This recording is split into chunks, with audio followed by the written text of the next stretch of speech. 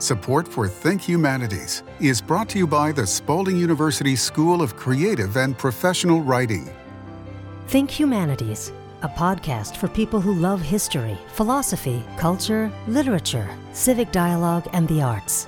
Think Humanities from Kentucky Humanities, where we have been telling Kentucky's story for 51 years. Here's your host, Bill Goodman. Welcome to Think Humanities. I'm Bill Goodman.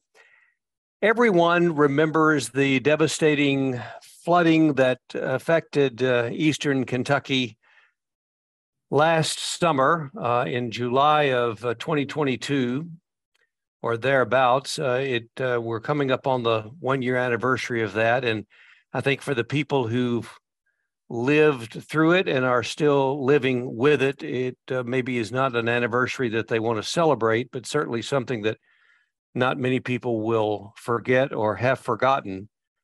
And today I thought it would be a good idea to get an update, a new perspective from a couple of people who have lived it, and one who's done extensive work and reporting on it, and one who is a native of that area and has also done some documentary work on the floods of eastern Kentucky, of Appalachia. My guests are Tom Martin, who is familiar to many of you as the host of our radio partner at Kentucky Humanities, WEKU.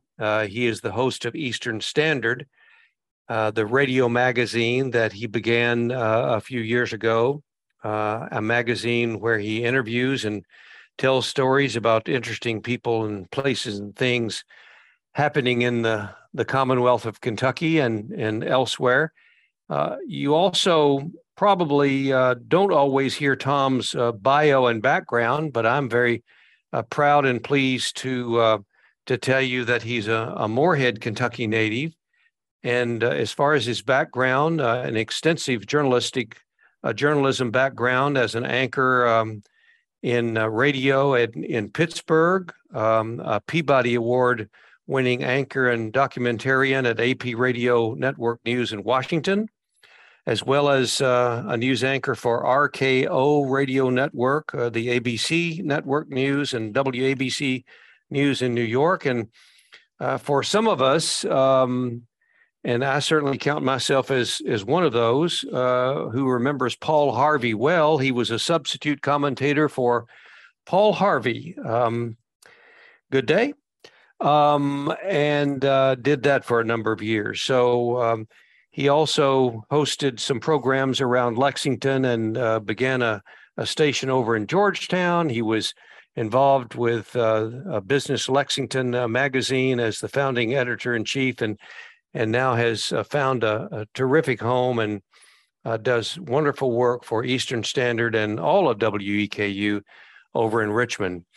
And joining Tom for the discussion today will be Dee Davis, the president of the Center for Rural Strategies. Dee has been involved in Appalachia and Eastern Kentucky for many years. He helped design and lead national public information campaigns and on topics as diverse as commercial television programming and federal banking policy.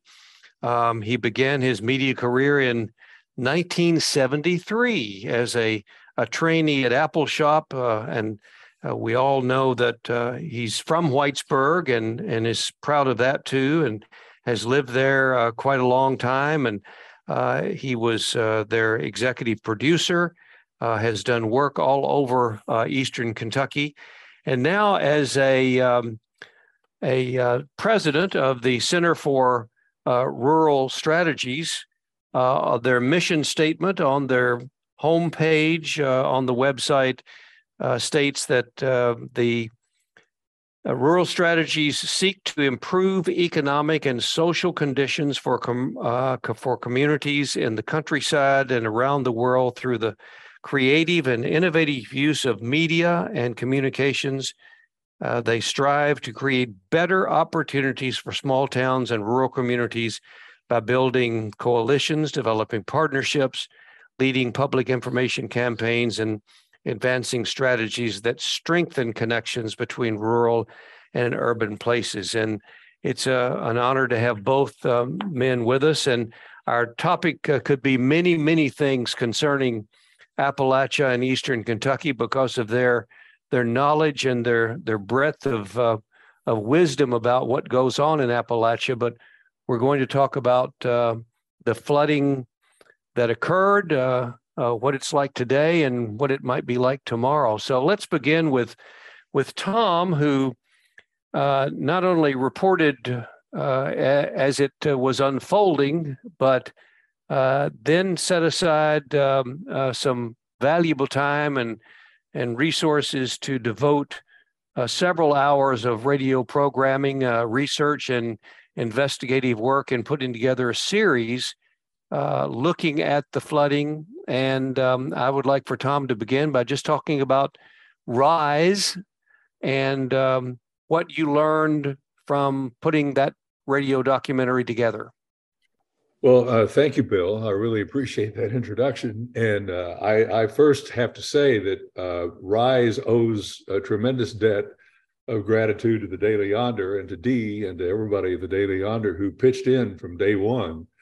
And they were on the ground out doing interviews with people who survived the flood and many others. And their input figured into the 6 hours of the RISE series that focused on the flood.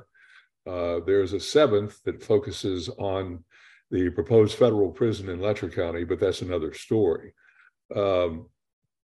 When it became clear what had happened primarily in those four hardest hit counties, Breathitt,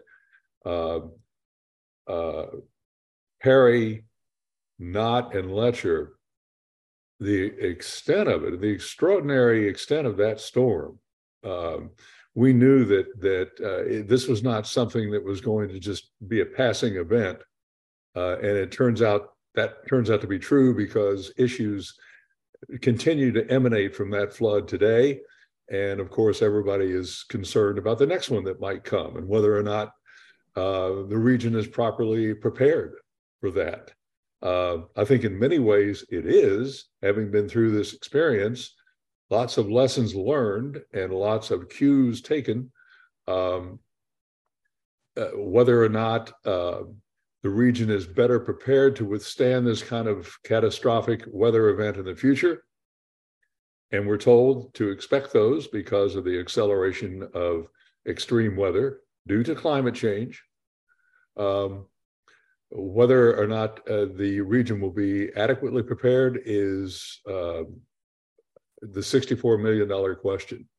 One of the many things that we learned in this process was how impossible it is to plan under these conditions.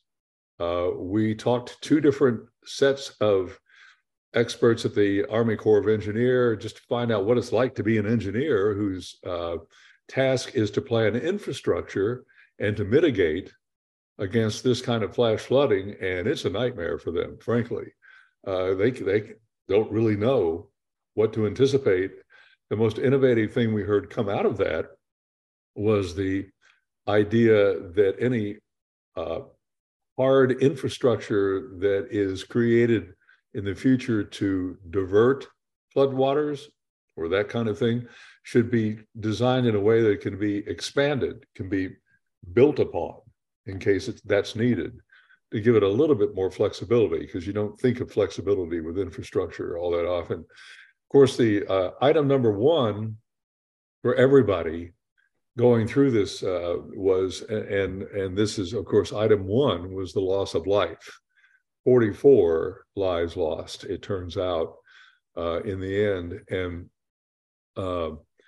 And again, I'll defer to Dee on more of that because he's there. He and Mimi live in Whitesburg, which was hard hit. Besides the loss of life, the loss of homes has been just devastating. And there has been an all courts press on to house people and in the process to figure out ways to do that out of harm's way. Again, the conditions make that very difficult. Why do people live in floodplains? Well, that was an appropriate question, but there are reasons. Because one of them being that those ridge tops are not flat where they haven't been flattened, and it's very difficult to develop them. It's very difficult to run a road up the side of a steep mountainside and keep it safe. But beyond that, finding the land has been difficult. We do know that it was recently announced that one neighborhood will be built by the Knott County Sportsplex. Another on the Letcher, Perry County line, I believe that is, if I'm not wrong about that, Dee.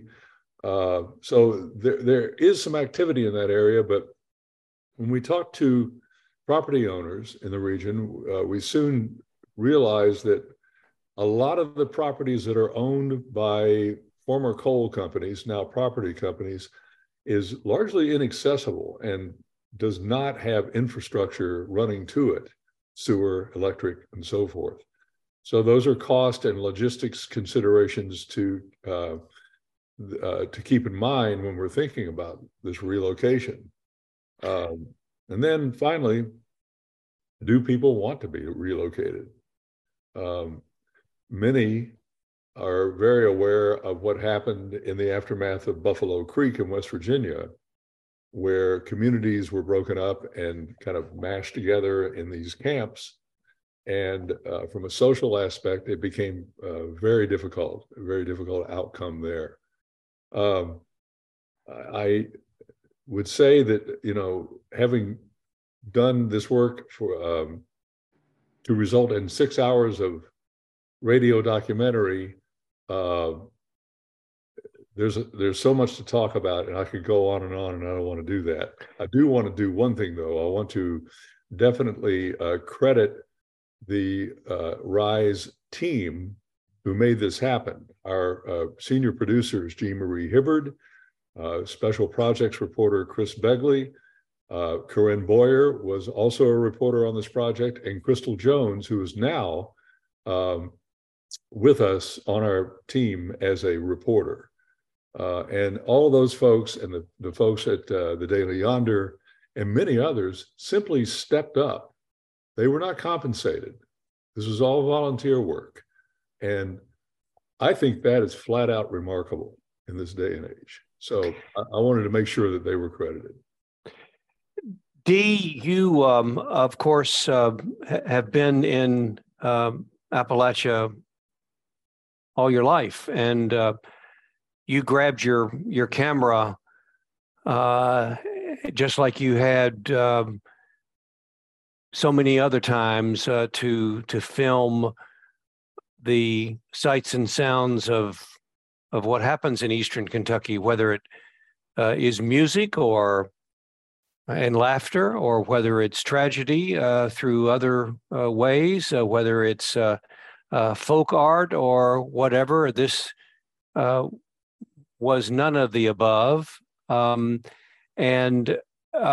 if you would take us back to, if, for example, you're describing this to someone who may have moved into Kentucky, or you're talking to a visitor or a tourist who did not hear of or didn't know too much about what happened in those four counties, give us an idea, paint us a picture of why this wasn't just another rainstorm and a creek that happened to get over its banks. Thanks, Bill, and it's great to be on with Tom. I was a kid in '57. I was in kindergarten when the '57 flood hit. We were living in Hazard, and we lost everything. You know, I grew up under National Guard blankets that were handed out, and you know, we lost everything, and we had to go up to my grandmother's.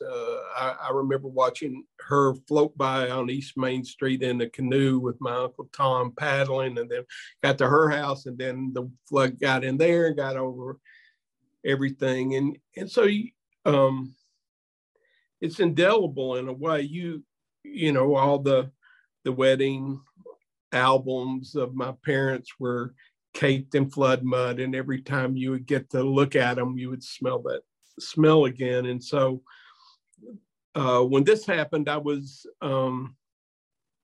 here in town. We live on a hill, and my grandkids were visiting, twin 3-year-olds and a 6-year-old. And we, you know, you look out in the river that you could pretty much jump across, at least if you found a rock you could get across in 2 hops, was now 300 yards wide, and the downtown was inundated, and every appliance is shooting down over the bridge, and all of a sudden it's unworldly. And we had the situation where our offices were spared by the width of 1 brick. And so after it was over, we just thought, well, maybe we should go out and get some stories and begin to tell this, because I mean, what Tom and the EKU team has done so well with RISE is this: they got the policy, they really did excellent journalism, and getting to hear their special correspondent Chris Begley. I used to sit at his grandparents' little store in Blackie, and I don't know how many hours I got to sit with Joe and Gaynell Begley and listen to the history of this region and what it meant to grow up here, and great stories of intrigue from Maytown to Letcher County. And so it was, it's been wonderful to have that solid journalism and commentary from Eastern, but that's not what we wanted to do. We wanted to really shoot for, I guess in some ways, the more existential, the biblical stories of, you know, what people are saying. I mean, they looked out, and it's kind of like Rock of Ages, Jacob's Ladder hanging down. They were seeing everything they own flash in front of them, you know, and they were seeing neighbors in dire straits. And all of a sudden you had something like over 1,000 people rescued by neighbors, 640 people rescued by helicopters. You had this amazing moment where so many people, ordinary people that you wouldn't really think about twice when you see them walking down the street, were acting with great heroism. And then when the peril of the flood had gone away, just the overwhelming stench and debris and kind of discombobulating situation could overwhelm anything, except people just stepped up. You know, they got a shovel, they went into people's homes they'd never seen before, and they started mucking them out. And so we wanted to get those stories, the stories of courage and heroism, and stories of sacrifice, and stories of resilience, and tell those stories. And so in a way, it's kind of, I think of what the stuff we were doing is complementary to the work at RISE and EKU, and that we were more documentarians in this respect of getting stories that have, I guess, a shelf life, right? That will try to talk about the the characters and the whys of living in a hard-hit place. Dee, you spoke of the peril of what the flood did. How long did it take for the peril of the rise of the waters to dissipate, and for the recovery, for the mucking of the mud begin, and how long did that last? So, I mean, there's still houses that are just, people just don't show up. There's some, there are not as many, of course, but there's some houses with people have just abandoned. Right. But for the most part, people jumped on it quickly as they could. There were a lot of crews that came in. There were a lot of volunteers who came in from, the United Cajun Navy, and there's church groups and people who'd gone through floods like this before, and just people who have big hearts. And particularly, in Appalachia, there's as many people who have had to leave here because of the economy or because of opportunity. There are more of them than live here now. And so there was this gigantic effort by people who had moved away to get supplies in, to send in grills for people who had lost electricity, to send in water, food,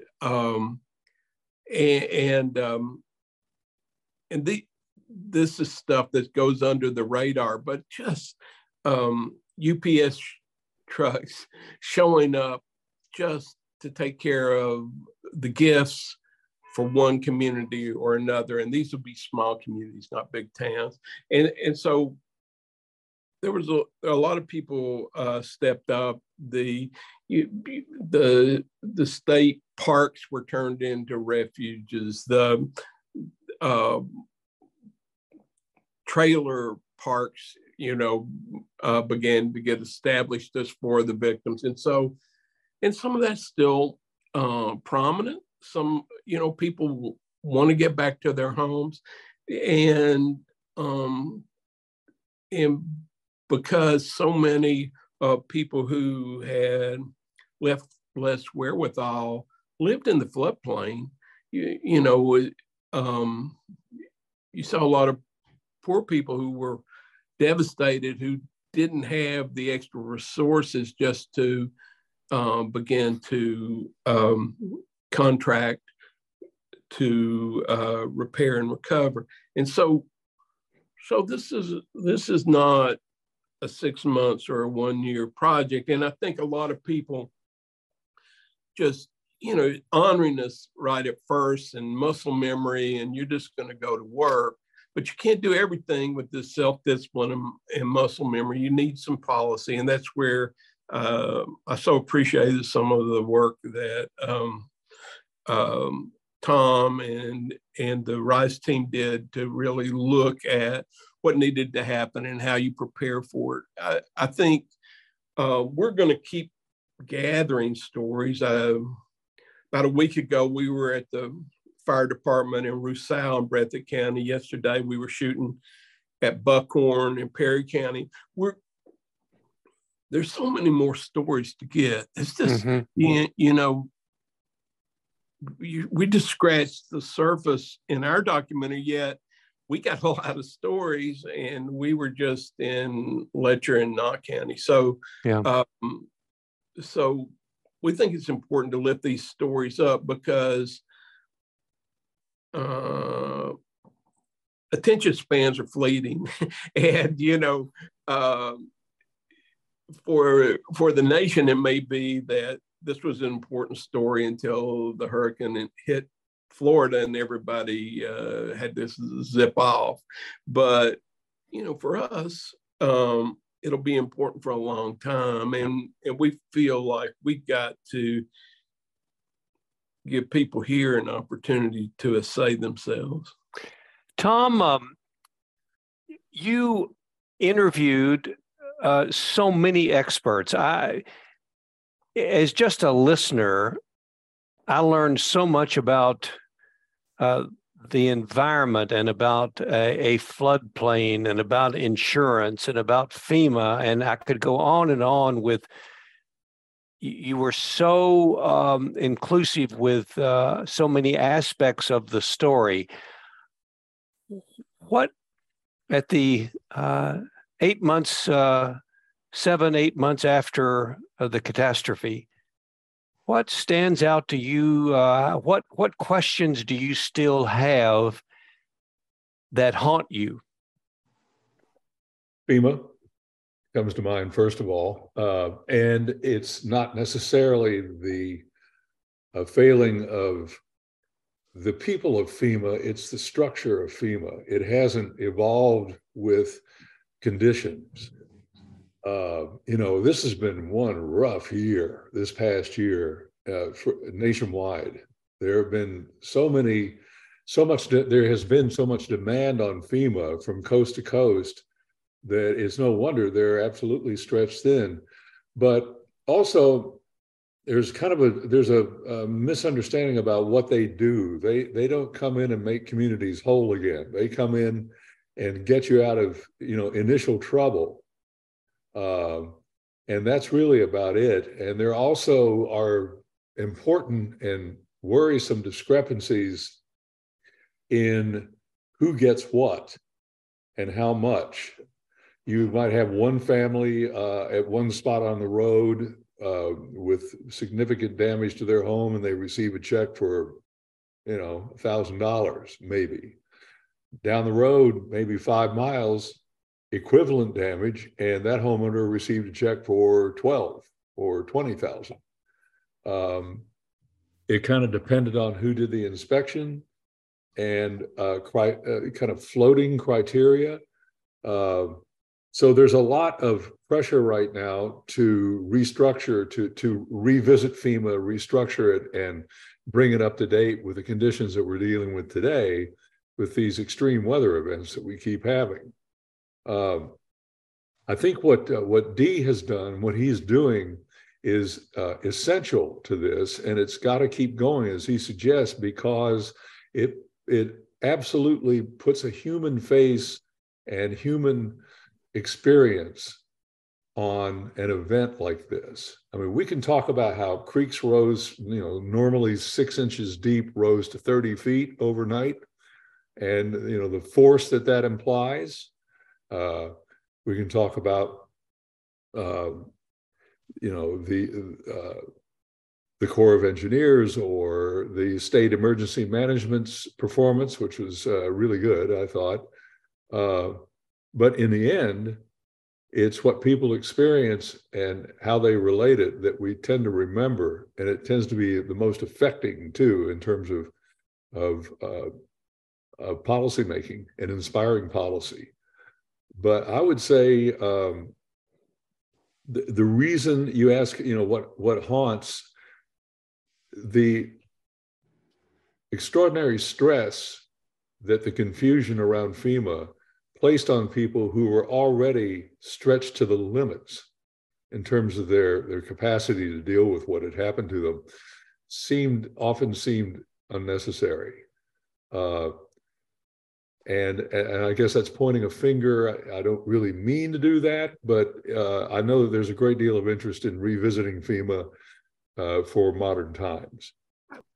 If I could say something too on that, it's like after Katrina and Rita, most of our work is national, and not much of it is focused here in Eastern Kentucky where we're based. But after Katrina and Rita, we got asked to come down and document the rebuilding efforts. And we spent 5 years in the Gulf, Mississippi, and in Louisiana.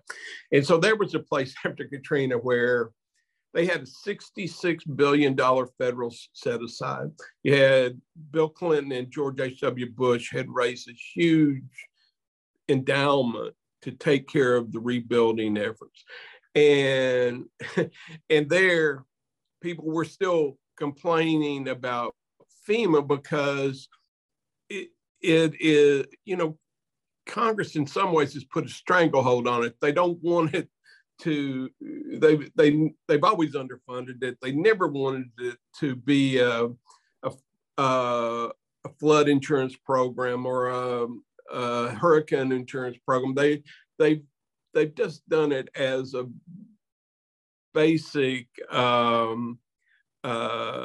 emergency plan, and then if you don't get it the first time, you have to keep appealing. It's ungainly, but it's also I think the problems with FEMA are not a bug; they're a feature. That it was really built to not quite get the job done, and it's hard to in this time when we have so much kind of weather catastrophe on the horizon, it's very hard to think about funding it in a way that could take care of the problems that we're fixing to have. So in a way, I don't mean it as a full-throated defense of bad policy. I just mean that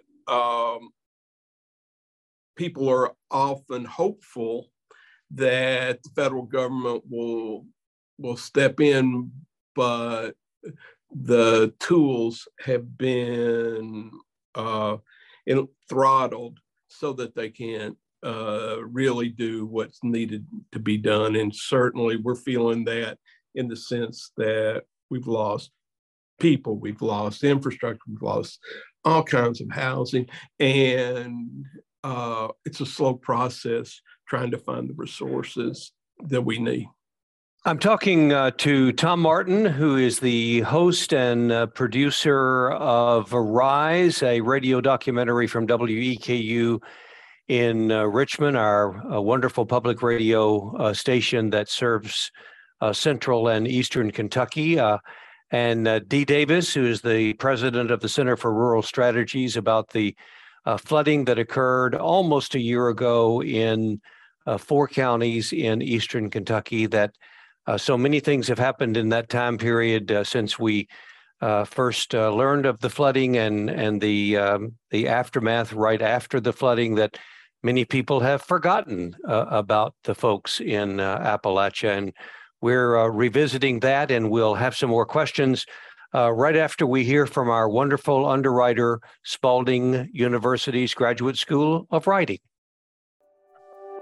Spalding University's low residency MFA in creative writing offers one-on-one faculty attention in a supportive literary community. Study fiction, poetry, creative nonfiction, writing for children and young adults, or writing for TV, screen, and stage. Stay at Louisville's historic Brown Hotel during week-long residencies, or travel on short-term study abroad. Flexible scheduling and affordable tuition put a top-tier MFA in reach. Learn more at spalding.edu/MFA or email schoolofwriting@spalding.edu. Tom, we have learned again so much from you, from Dee's storytelling, from the documentary, and the other work that he's is doing.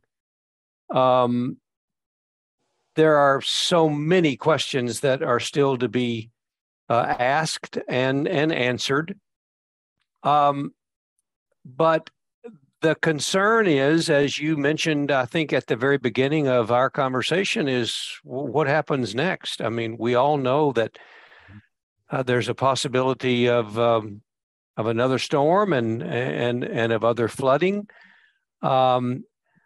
I think I learned a little bit about water in eastern Kentucky, and very little did I learn. But that's when they rerouted the river in Pikeville and were successful in doing that. And that's just one example. I mean, there are many examples. I think you and I talked at one time about Troublesome Creek and whether or not that could occur in Hindman, and why not, and that sort of thing. We, as rank amateurs when it comes to being engineers. We didn't know what we were talking about, but being familiar with Heinemann, of course. So what happens? Has anything from an infrastructure standpoint, from people not rebuilding where they lived, from the housing that you spoke of earlier that might be out of a floodplain, what are the concrete positive steps that you can point to? Well, I think a lot of what you just cited kind of begins with where are the floodplains? And those are updated roughly every 5 years. And Kerry Johnson in the State Division of Water is working directly with FEMA to redraw floodplains in these counties. And he readily admitted that it is an enormous challenge because floodplain mapping it's deductive. It looks to the past. It's not predictive. It can't predict the future. So in other words, all they have to go on is the data that exists from what happened. Well, what happened last July 28th, 27th and 28th was like nothing that had ever happened before. And there's good reason to expect that level of weather event will happen again in some shape or form. So while the planning for these floodplains is underway and it has enormous implications for property values, for insurance coverage, et cetera, we made a date with the Division of Water to get back to them this summer to find out where they are on that, find out what kind of obstacles they've run into in making those plans. Because those are pretty critical. Those are pretty important to understanding where to build things, where not to build things, where people should be, should not be. And all of that's easier said than done too, because people, have a deeply held feeling about place, in particular in Appalachian Kentucky. And just think about it. Your home is your home. And if you've lived in it all your life, perhaps you were born there and your ancestors lived in that same place, in those same rooms. And to have that just washed away overnight is absolutely heartbreaking, devastating.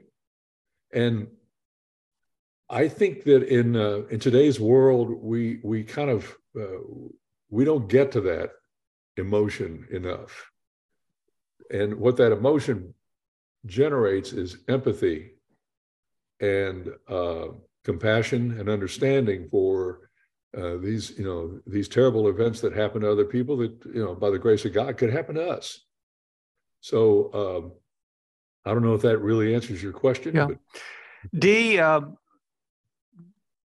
tell me about Apple Shop and what the condition is today. Now, I don't mean to in any way leave out the rest of your wonderful hometown of Whitesburg. I just happened to be there on a trip to Heinemann just a few weeks before the flood. Went over to talk to the folks at Apple Shop about carrying our Think History blurbs, and they're doing that. Although I think they're doing it from a trailer somewhere right now.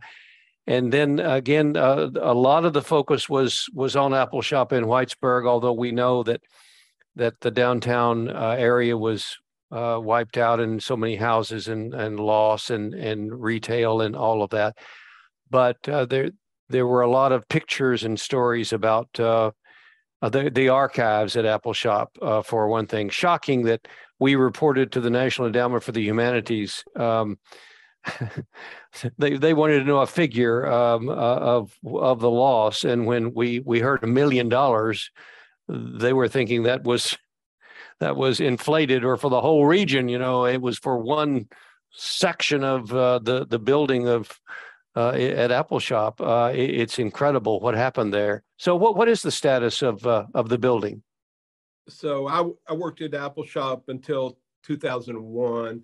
So when we started Rural Strategies, but that archive of film, video, audio, and written text, photography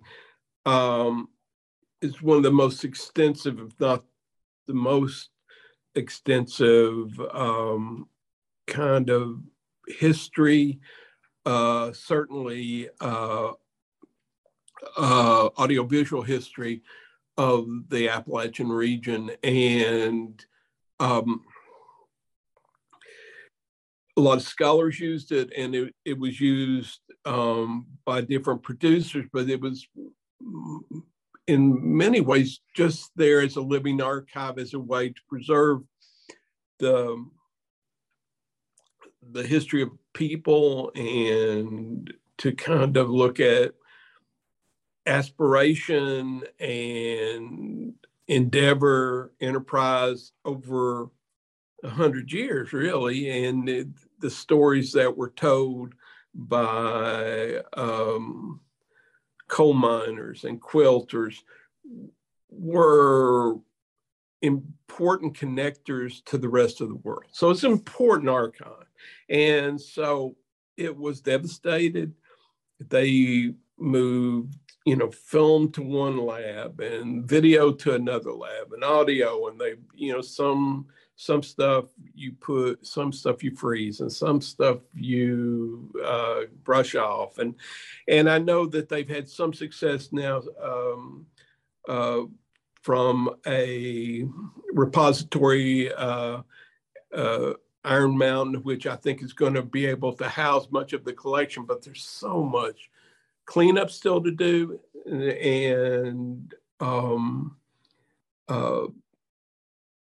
it's really a situation of not appreciating what you have till it's gone. I mean, in this situation, it's important to move to get the cleanup done and to get it in a safe spot. The nation's archivists have been really wonderful stepping up and coming in, but there's a bill to be paid. And so I think that there's going to be a pretty big fundraising effort. Caroline Rubens, who is the archivist there, is a very thoughtful and strategic person, and she's got a great team working with her, but man, it's a big job.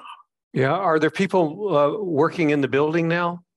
No, the building is still closed. Right. I mean, that's right. It's cleaned out, it's mucked out, but they've rented some other spaces in town. Yeah. Wow.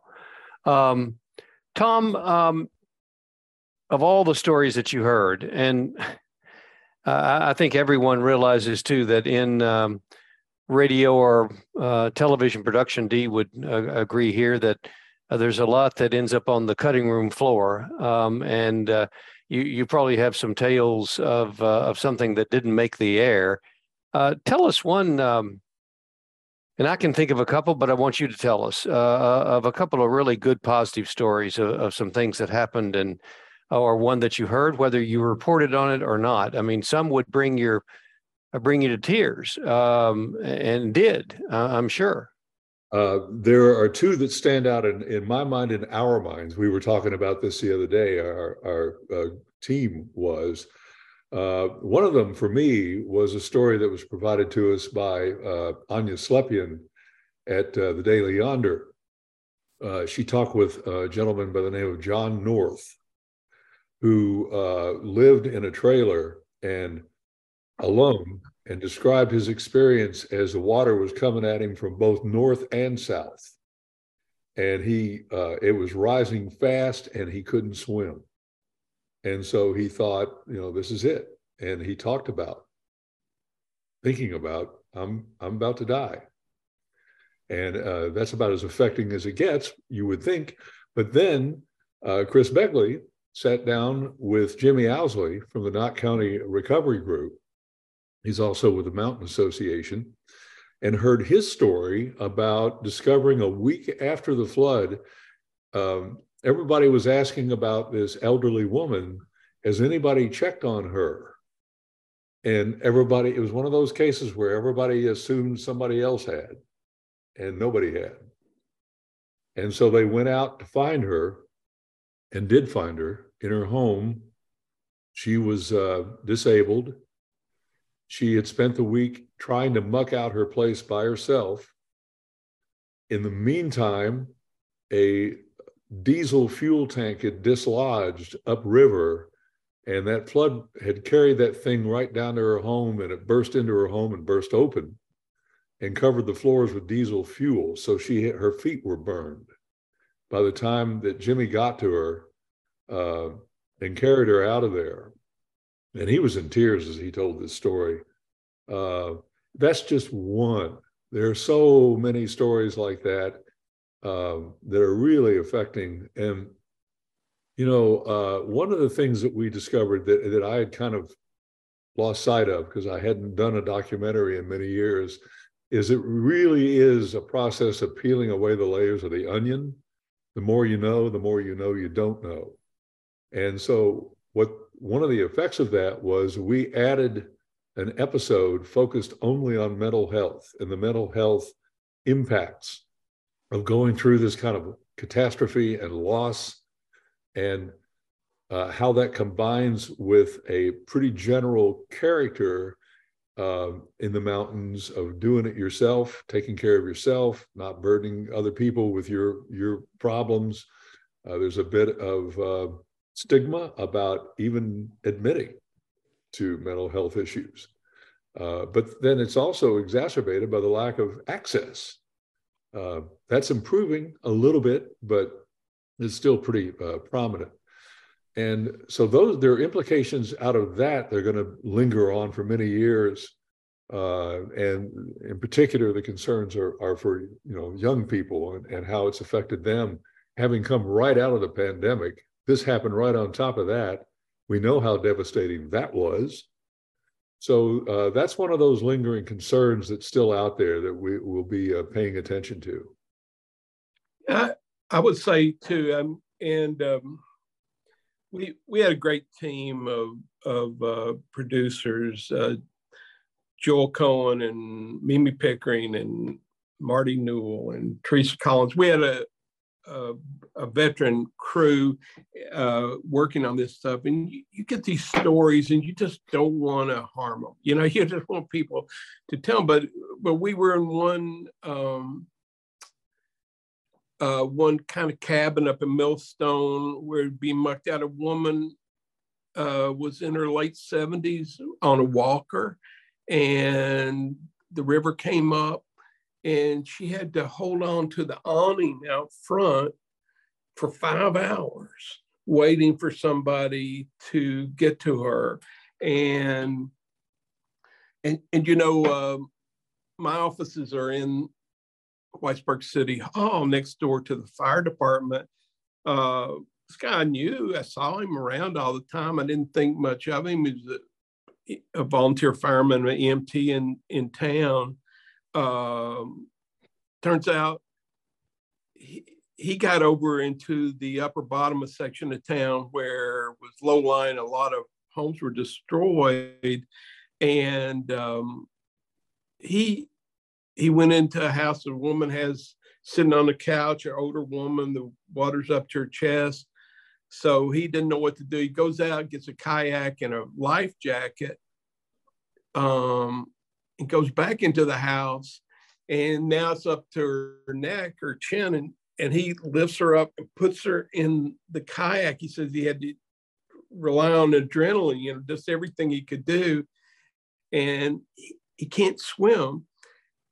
But still, he pulls her out, and he goes around. He ends up saving 14 people from the flood. And, just what heroes we live around, but you would never know it till the chips were down and there was some need. And so in that way, I've been really inspired to be in this community. Sometimes, you worry about the problems, or you worry about what your daily routine is, and you don't take the time to just stop and appreciate the community and the capacity to really do something extraordinary. Dee and Tom, I got just a couple of comments, last questions. Dee, first of all, I've always encouraged people to visit all of Kentucky, but certainly Appalachia. And I haven't done that lately. Is Whitesburg ready to accept tourism and people visiting and hear some music, or is it just not quite ready yet? Are the restaurants open? I think there's the Seatime Festival is going to, it's in mid-June. It's going to happen. I think the Cowan Creek, music camps are going to happen. The Airbnbs that were taking care of people who were displaced are now open again. So it's been a little deliberate, but it's I think that we're all welcoming folks coming by. It might be different, a little bit different. Seatime, we're a little bit of Kentucky Humanities is a part of that. So I certainly plan to. I hope I can get down there. And where is your documentary? Where can people see the finished product? I know you have a lot more, not on the cutting room floor, but in the editing suite, I guess. Right. But and we've distributed a lot of them through the Daily Honor. But if you go to YouTube and just look for East Kentucky Flood, I think it showed on the local Hazard CBS affiliate KT, still streaming it, I think, but it's on YouTube. I think we've had about 88,000 views, so it's there. East Kentucky Flood. Good. And Tom, your documentary series is available, but what's the easiest way for them to get to Rise? Easiest way would be Spotify or Apple Music. It's on both of those platforms as a podcast. The whole series is, or you can just go to weku-rise.org, and it's all there. And I need to make a quick shout out and thanks to the Mountain Eagle and Sam Adams, who also pitched in on our work too. Sure. Well, it takes a lot of people to work on these ventures. And to Dee Davis and Tom Martin, thanks to you both for the update. As we all know, this is not over and won't be, and you've expressed that, and we realize that there's a lot to do, and but slowly but surely, it'll get done. And I want to thank you for the time that you've given us and our listeners this morning, and we'll maybe come back at some other day and have a celebration that it's all fixed up and ready to have visitors. That'd be great. So thank you both. Thank you. So long. Thanks. Think Humanities is a podcast from Kentucky Humanities, where we have been telling Kentucky's story for 51 years. Think Humanities is available at kyhumanities.org, iTunes, and SoundCloud. Join us next week for a new episode of Think Humanities.